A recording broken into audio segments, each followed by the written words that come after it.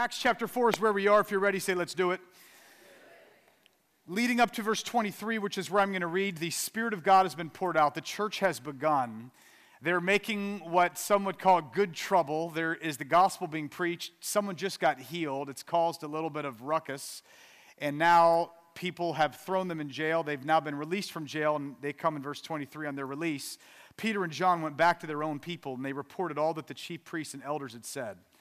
When they heard this, they raised their voices together in prayer to God and said, Sovereign Lord, you made the heavens and the earth and the sea and everything in them. You spoke by the Holy Spirit through the mouth of your servant, our father David. And then they prayed what Hannah just read, which was from Psalm chapter 2. Why do the nations rage and the peoples plot in vain? The kings of the earth rise up and the rulers band together against the Lord and against his anointed one. Indeed, Herod and Pontius Pilate met together with the Gentiles and the people of Israel in this city to conspire against your holy servant Jesus, whom you anointed.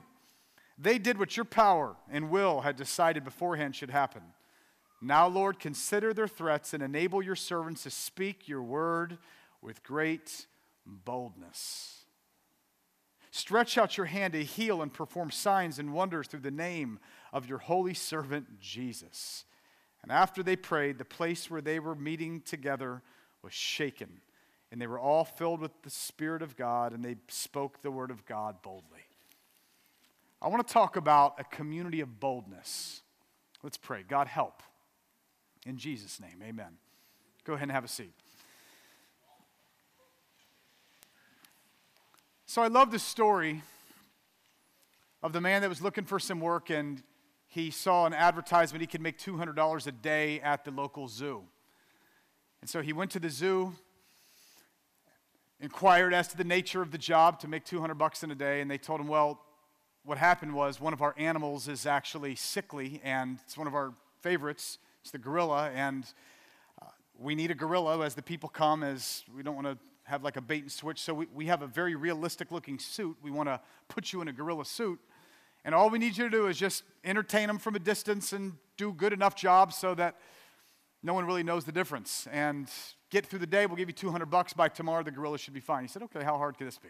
So he gets in the suit, it's kind of hot, but he gets into the cage, not really the cage, the area, it's the gorilla area right next to the lion area, and he's kind of doing his thing, and he starts to move around a little bit, and when he does, man, the people got into it, and then he made a few grunts, and when he made some grunts, the people began to cheer, and the more they cheered, the more he got excited, and the more he really realized he's actually pretty good at this, as he was entertaining the crowd, and they're going at it, and the crowd starts to come, the crowd gets bigger, and they're getting a little louder, getting a little more rowdy, and he's getting more excited. He sees a vine. He figures, what the heck? I'm just going to go ahead and take the vine, and begins to swing on the vine to the left and swing on the vine to the right. And the more they cheered, the more he got bold, and the bolder he got, and the more he went, he forgot that he really didn't have a good grip on this thing, and next thing you know, he lets go and lands on the ground on the other side of his area in the lion's area, which now freaks him out when he looks and he sees the lion, looks at the people, doesn't care. He stands up and begins to shout, help, somebody help, get me out of here. I'm done. This, help. And everything he can think of just to say, please, somebody come and help me, to which the lion jumps and pounces on him, puts his paw on his face, and says, buddy, you better shut up or else you're going to get both of us fired.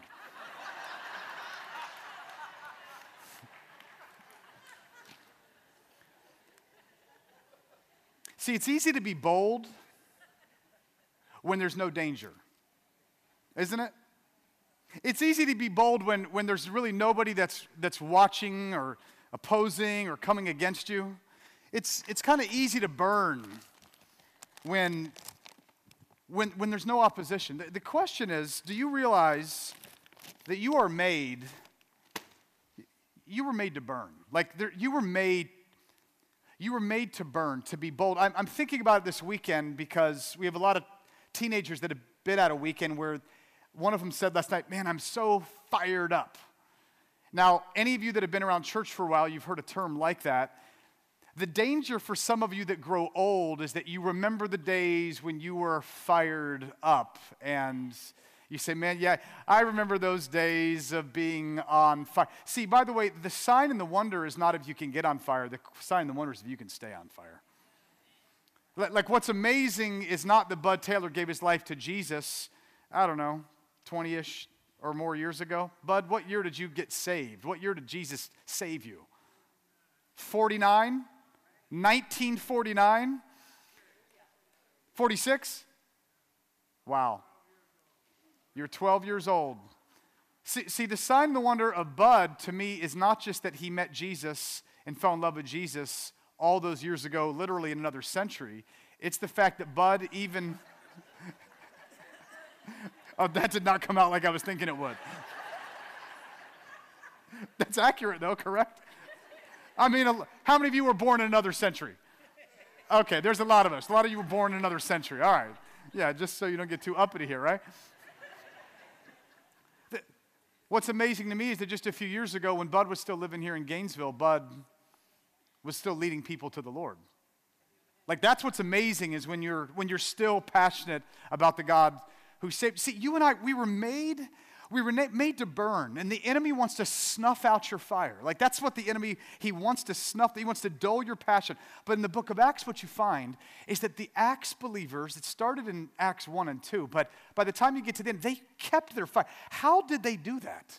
Now, what I wanted to do was, I wanted to make you a fire, okay? I fully planned to do that inside the room. The problem is, I read here on the front, it says, warning, burning charcoal inside can kill you. That's literally what it says. So what I'm going to do is I'm going to walk backstage. We're going to go back here, and I'm going to do this out here so none of you die. Everyone say, thank God. All right, so I'm going to take it back here. Are you following me? All right, we're going to take it back here. We got Byron. Everyone give some loud applause for Byron here. Byron, where do you want me to put this? All right, so I'm going to take this charcoal, and I want you to light that charcoal for me, if you would light it. The first thing I want you to understand is that you really were made to burn, okay? You and I were made, we were made for this fire that's inside of us. The problem with this one charcoal, he's lighting up this one fire, I believe there it comes. He's going to light this thing. I'm not sure if you've ever tried to light one piece of charcoal, but even if it gets lit, it will not stay lit. That's why the first point I want to make today, see, how did the early church keep their fire? What I want to say to you is they didn't just have one charcoal that was going to make it. You need friends. So would you go ahead, can we go ahead, because that's already gone out. The fire's already gone out on this thing. Would you go ahead and arrange this? You and I were made for community. You and I were made to not just be one charcoal that stays by itself, but you and I were made. Now come take a look at this. Can you get it in there? You and I keep the fire when we are in community, when we are connected with other people. Now Byron, can you go ahead and take this and start to fire this thing up for me? Thank you. By the way, wild applause for Byron for me. That's great. Byron, they're cheering for you. All right, I'm back. All right, there it is. So we're coming through a pandemic right now, and all the stats I'm reading are saying it's like 60% of Americans at this point are lonely. There's an epidemic of loneliness. Like the UK they have like a minister of loneliness that's literally trying to help with this stuff. The BYU had a report. They were talking about the health implications of loneliness over time. According to research at BYU, the heightened risk of mortality from loneliness equals, so check this out, the risk of dying from loneliness over time, it is the same thing as smoking 15 cigarettes a day or being an alcoholic, and it exceeds the health risks associated with obesity. In other words, the science on this is that you are better off eating Twinkies and donuts with your friends than going to the gym by yourself. How many of you are like, praise the Lord, I just felt God come in this room right now, right? Now, what's even better is go to the gym with your buddies, all right? That's even better, all right? But the point here is, see, we need friends. A lot of you might have watched the Academy Awards this past week. You heard the slap heard around the world, and after Will Smith brings the slap, and on Chris Rock, immediately when that was done, there was one person kind of tweeting, yep, that's how we do it. One set of community was saying that, and then you got Denzel on the other side that's like trying to talk him down. Hey, man, when you get to your height, that's when the devil comes at you the most. And what you see is like a contrast of counsel. There's a contrast of community. There's a contrast of friendships. When I was a youth pastor, I was the youth pastor of our church for 10 years. When I was a youth pastor, I would say often, show me your friends, I'll show you your future. See, the teenagers know. Show me your friends, I'll show you your future, because if you want to be wise, you need to walk with the wise. If you want to be, whoa, there it is. Now you notice that's doing a little bit better right now. This is comedy right now. Okay, this is great. When there was just one of those bricks, it's not going to do that, but when you put those bricks together, now there's a potential that it did not have previously. Because you need friends. You need people that come together and they bring you. But what we're going to find in this passage in verse 23, it says, when they got released, they immediately went to their people. I do just need to ask you, when you're getting released from whatever prison or suffering or bad doctor's report or trial that you have endured, do you have people that you go to? Who is your go-to people? Because what we know is if you don't have your go-to people, you'd be better off smoking 15 cigarettes a day, becoming an alcoholic. I'm not saying do this. What I'm saying is the evidence is without your people, it's the same thing as setting yourself up for emphysema and liver disease, because you need friends. But what we see in verse 24 is when they heard this, they raised their voices in prayer together to God, and they said, Sovereign Lord, who made the heavens and the earth and the sea, and you spoke this stuff by the Holy Spirit. Number one, you need friends, but number two, you need friends who point you to Jesus. I want to say it again, teenagers, you need friends who point you to Jesus. Parents, let me say something to some of you parents that even right now when you saw, maybe there were some of you that even watched some of the teenagers all fired up this morning like, isn't that nice? Yeah, I remember when I used to be like that. Oh, yeah. Don't worry, that will wear off. Let me break something down. Whenever briquettes separate from other briquettes, the fire always wears off. You need to understand, there are some of us that feel like we grew up and got mature and we sort of got above this whole thing of like the simple faith, and yet in the scriptures, in the book of Revelation, Jesus says, don't be those that forsake your first love. I don't want to hear anyone say to some teenager that gets fired up for God to say something like, well, give it time, that's going to die down. I'll tell you what happens. If you separate from other charcoal bricks that love Jesus, your fire will go down. But some of you have grown old and cynical, and your Father in heaven is younger than you. Now, that's not an indictment of someone's age, because you could be 14 years old and you're old and cynical.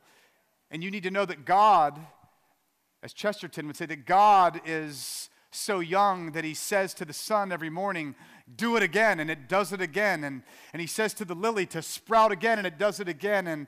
And we as humans, in our old age, we grow bored, but boredom is a sign of sin, because little children, they are those that can do something again and again and again. Yesterday I was playing Give Me Five, up high, down low, too slow with a little kid, and I did it once. And then we did it again, and then we did it again, and then we did it again. He said, do it again, do it again, do it again. I said, aren't you bored? He said, no, do it again. Because it's older people that get bored. And I'm not saying your physical age. What I'm saying is we have a God that says to the Son, do it again, do it again, do it again, do it again. Because our Father is young, and our Father has not grown weary, and he does not grow old. And because of that, his mercies are new every morning. And some of us need to recognize that cynicism is a sign of sin. It is not a sign of wisdom. See, you need friends, but you need friends that point you to Jesus. In verse 24, when they come out, they didn't have friends that merely said, oh, girl, tell me about it. We need that. I'm not against that. It's not merely, oh man, Peter, John, let's go beat up those bad Romans. Let's go beat up that Sanhedrin. Let's go bomb them. Let's go cancel them on, Jerusalem Twitter. Let's go. That's not what they're saying. They're getting their go-to, when they went to their go-to people, you push them. And it says, when they heard this, they raised their voices together in prayer to God and said, Sovereign Lord. Now, I just want to take this word sovereign, and I want to take this and unpack this in a lot of different directions just for a minute, because it's where we get the word despot or a ruler. This word sovereign, everyone say the word sovereign. It refers to the unlimited nature of God. There are no limits, there are no restraints, there are no constraints. There is nothing that is beyond the reach of this God. That they have a very, let me just say it, a very big view of God. What I love about when I'm hearing some of these teenagers say, wait a minute, I've got a big view of God. I do not want anyone talking these teenagers off of the reality of how big God is. Because when you think God is big, that is when you are in touch with reality. He is big. He is the despot. He is the king of all the kings. He is the Lord of all the lords. Let me break this down. In Scripture, you cannot prove God, and if you are a reasonable person, that's a good thing, but I need you to know you do not find God by reasoning, you find God by faith. God is not reasoned. You cannot convince someone of God. He must be revealed, which is why even like some of the testimonies where some of you were saying, God, I need you to reveal yourself to me. Indeed, the only way we ever figure out who God is by revelation. You're not figuring him out by some kind of an algorithm. He's going to have to be revealed. He reveals himself in nature. He reveals himself in Scripture. But make no mistake about it, it must take revelation. Which is why when he is getting revealed, when you're reading Ezekiel or Jeremiah or John the Revelator, you always hear them saying, I saw something and it was as it were. Or it says, and it was like a sea of glass. And it was like the angels were like, and he is like. And there's all these references to what God is. He is a fortress and a shield, and he's a shepherd, and he's a father, and he's a friend, and he's a rock. And there's all these metaphors, but I need you to understand, unlike everything else in the created order, there is nothing that compares to God. There is nothing that compares to his grandeur. There is nothing that compares to his majesty. There is nothing that compares to the depth of his wisdom. There is nothing that compares to the greatness of his understanding. There is nothing that compares to the reach of his hand. There is nothing that compares to the vision of his eyes. There is nothing that compares to the gentleness of his heart. Everything else you and me have comparisons for. There is someone that looks like you, and there is someone that has a car that's like yours, and there's a house that resembles yours. I need you to understand, friends, you and I are made in God's image, but you and I are made in the image of the one that is incomparable. There is nothing that compares to the greatness and the wonder and the splendor of God. Teenagers, if you're not bored with God, don't get bored with him, because the way people get bored with God is when they take this high view and they make it a low view. And when you make a low view of God, you start praying low prayers, you start living a low life, because you always live out of the nature of the God that you actually worship. So worship the big God. See, you need friends, but you need friends who point you to Jesus, who has unrestricted power, absolute domination, no limitations or constraints. One of the purposes of coming to church, when we gather in microchurch, in homes, and in macro church, in a place like this, is that someone's got to remind me, in a world of many comparisons, that there is a God who has no comparison, and he adores me. Teenagers, the God that made everything adores you. What in the world? Parents, moms, dads, grandmas, grandpas, college students? The God who speaks and spins the universe into existence adores you as much as you've ever adored a girlfriend, boyfriend, husband, wife, son, daughter, grandchild. Add an infinite number to that to multiply by, and that's how God cares for you. See, you need friends, but you need friends who point you to Jesus. Verse 25, it says, you spoke by the Holy Spirit through the mouth of David. Why do the nations rage? See, you need friends that know how to pray the Bible. I want you to notice, they're going to Psalm chapter 2. Now, this is interesting. I don't want to make too much of this, but I don't want to miss this either. In verse 26, the kings of the earth rise up against the Lord and his anointed. They go and they quote the verse that Hannah quoted, which is Psalm chapter 2. They're quoting Psalm 2. In other words, this was wildly appropriate. This is what's known as a messianic psalm. I think I would argue that every psalm is in some way messianic in that it's pointing to the Messiah, which is Jesus. But Jewish scholars for thousands of years have acknowledged there are certain psalms that are known as messianic psalms in that they point to, foreshadow directly who the Messiah or the Christ of the whole world is going to be, the Savior of the world. And they would all affirm this is the first great messianic psalm, Psalm 2. I just want you to see, these guys just got released. This applies, and the friends that they have know how to use the Bible. You need friends who know how to use the Bible. I was with someone a couple weeks ago, and something was going on. They immediately took out their phone, took a video, made an edit, posted, like in 90 seconds, the video was up, online, edited. I'm like, dang, look at you. And all of a sudden it hit me. We are way better with our technology than we are with the Bible.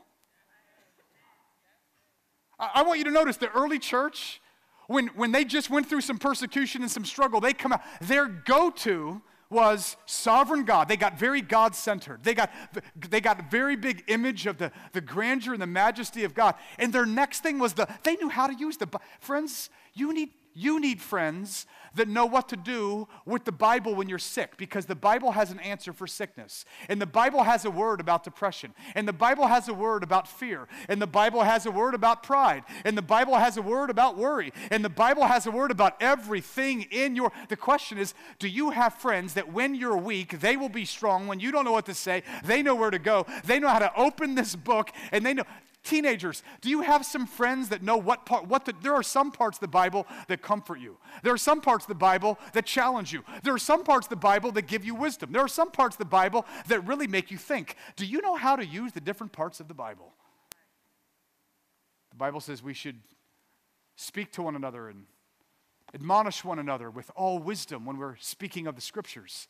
I'm just going to say it, friends. If you want to burn for the long haul, you need friends who point you to Jesus, who know how to call out with a high view of God, that know how to use the Word of God. And then you notice what they do right here. It says that when they did this, they immediately go straight to Jesus, because they said, indeed, verse 27, Herod and Pontius Pilate together with the Gentiles, they conspired against your holy servant, Jesus. You need friends who point you to Jesus. So my life got changed when I was a freshman at UF. I was in a dorm in Sled Hall, and two guys came and they knocked on my door. I said, what's up? They said, we're inviting people to church tomorrow. Will you come to church with us? I said, okay. I came to our church on that day in the 1990s, Sled Hall, Murphy area, University of Florida. This is the only church I've ever been a member at, and I'm here all these years later as the pastor. Isn't that wild? Some of you need to go invite someone for Easter Sunday to come to our service and become the next senior pastor. There might be somebody that's supposed to be, they've got an appointment with God. My life got changed by someone saying, will you come to church with me where Jesus was preached and Jesus was presented and Jesus was lifted high? You need friends who point you to Jesus. But I want you to see where this ends, because in verse 31 it says, after they prayed, the place where they were together meeting was shaken. You need friends that when they pray, something happens. I mean, listen, there's some people that come to me like, Pastor Mike, I'm praying for you. And I'm like, that's great. I see people all the time on Twitter like, thoughts and prayers are with you. I'm like, man, let's just get real clear. Everyone's thoughts and prayers don't do anything. We just got to be a little more honest about this, okay? People are like, well, sincerity is all that matters. I'm sorry, if you've got cancer, you need more than a sincere Tylenol. We've really overdosed on how much confidence we're putting in sincerity. Well, if someone's got sincere thoughts and prayers, surely I'm sending up some good stuff. Man, listen, I totally appreciate that. Like, I very much do. Like, thank you. But if I got a cancer report, I'll be honest, there are some Christians that I know that when they pray, something happens. I want those people praying with me. Teenagers, some of you need to get to, I remember when, several years ago, there was a little thing that was going on with some of our teenagers. They were praying for sick people all over Gainesville. And they'd go pray and there was just reports of people were getting healed in this spot, and people got healed in this school, and there was like this reputation that teenagers would pray and people were getting healed. I remember one of our Gainesville outreaches, we had like 25 different churches that were all gathered together, and we had teenagers, and we set up little prayer booths all around the city. And they were just saying, hey, we're giving out free prayers. That was kind of interesting. You're driving down the street giving out free prayers. Well, someone was on their way to the hospital with their child who they had a real urgent problem. And so they're like, what the heck? We're going to stop. And they asked for prayer at one of the prayer booths from some teenagers. And so the teenagers prayed. And do you know that when they prayed for that child on the way to the hospital, God healed the child right there on the spot. It all got rendered irrelevant at the hospital. They came back and let us know. The dilemma we had was that we had a lot of different churches involved, like 20, 25 churches. A couple of the churches do not believe in healing. And it was one of their kids that had prayed.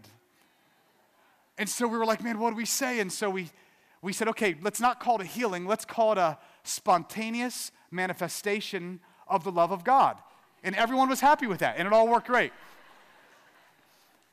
What I'm letting you know, though, is it sort of became clear there are people, the scripture says in James, the fervent, effective prayer of a righteous person avails much.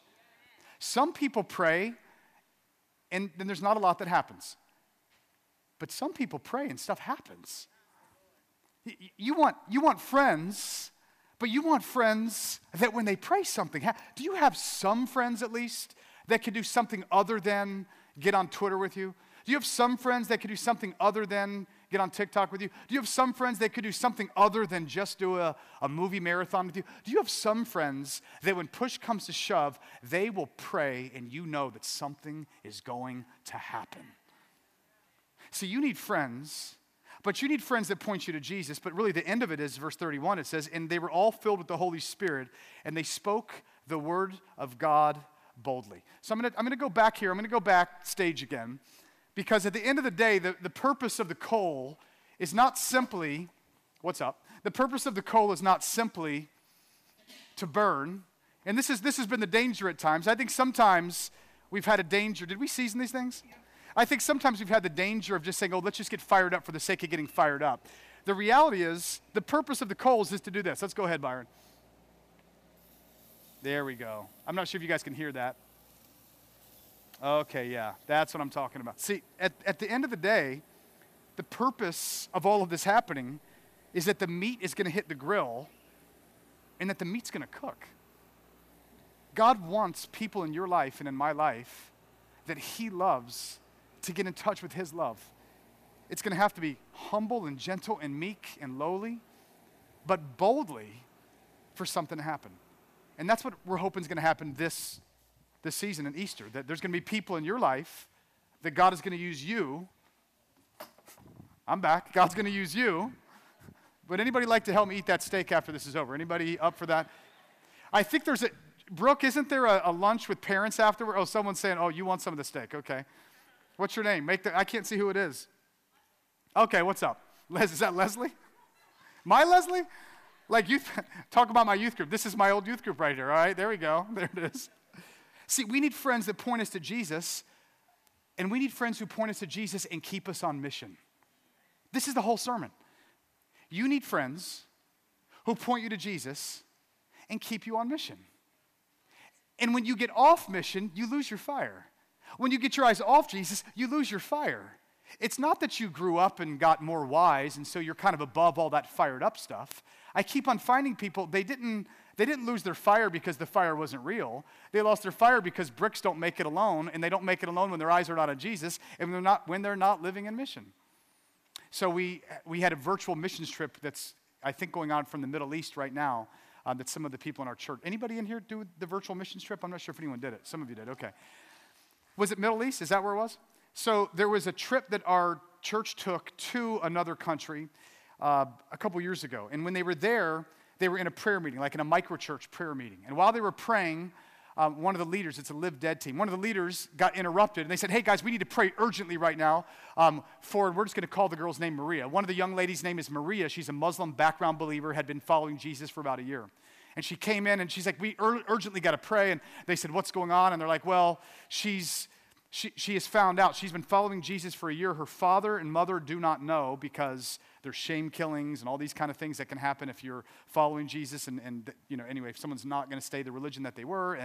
And anyway, she's like, hey, pray for me because I only see two options because of what's going on. They said, well, what's going on? Her father just arranged her marriage to a Muslim man. Now, just so you guys know, that's very normal in that culture, so don't look down on that like you would in America. Many, many people would do arranged marriages in many parts of the world, so that's not the issue as much as the issue was she knew she's going to be married to a Muslim man that will forbid her to read her Bible, to go to Bible studies, to be disciple, anything like this. So in her mind, she's like, I only have two options. One is I need to go tell my dad and my parents that I follow Jesus Christ now. But if I do that, this could cost me my life. And the other is I say nothing and I go marry this guy, and if I do that, I'm not going to be able to follow Jesus, at least not easily, and it's going to be whatever. And so she's like, will you pray for me that I will know what God's wisdom is and that I will have the courage to do it? And so they prayed for that. Well, one of the people that was on our team was in that prayer meeting, and they kind of came back, and they were talking to Andrea, our missions director, and they were just like, hey, why didn't we pray for Maria's safety? And she was really distraught, like, man, her life is in danger right now. Why aren't we praying for her safety? And the missionary overheard this, and the missionary came up to them, and they're like, hey, I heard what you guys are saying. And I think she wanted to say it with respect, but she said kind of strongly, this idol of safety is something that's very unique to you Western American Christians, because over here everybody knows if you're going to follow Jesus, this might cost you everything.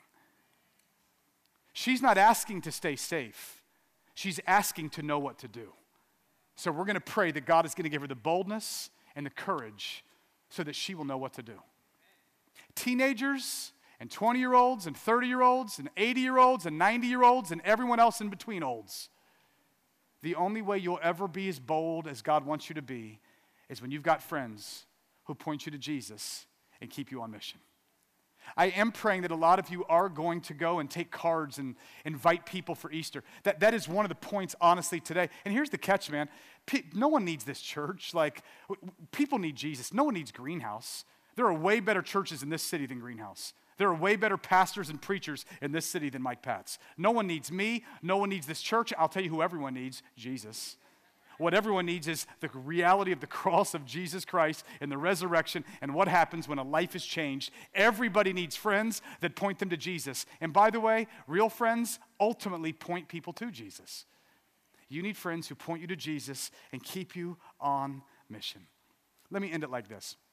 In Proverbs chapter 28, verse 1, it says, the wicked flee when no one pursues, but the righteous are as bold as a lion. The wicked flee when no one pursues, but the righteous are bold as a lion. I'm just going to read you out of my journal because this is how I was praying it to God. Lord, we always live up or down to whatever deities that we actually worship. If we know God is healer, then we will pray for the sick because he heals. If we know that he's a redeemer, then we have hope because there's nothing he cannot change. If we know that God is a provider, then we get courage to be generous and share. If we know that God is the great missionary apostle, then we will go, even when it's difficult. If we know that he is a protector, then we will not fret. If we know that he's a shepherd, then we have everything we need. If we know that he is holy, then we run from sin. If we know that he is wise, then we understand that his instructions are always the best, even when they don't make sense. But we need to know that our lives reflect and reveal our true theology. Because whoever you worship, in him you will live and move and have your being. Why are the righteous as bold as a lion? Because they are right with the God who is all the power, all the wisdom, all the redemption, all the mercy, the one who turns ashes to beauty, the one that redeems us from the pit, the one who heals thoroughly and saves to the uttermost. God, you promise to never leave us, and you invite us to demonstrate your greatness by partnering with you. You are our boldness. Boldness is not a personality. It's your person, your presence, your power. The early church held a high view of God and therefore lived up to that high view with powerful lives. We must get our actual thoughts to realize who the true God is, because God is great and greatly to be praised. Why is this a big deal?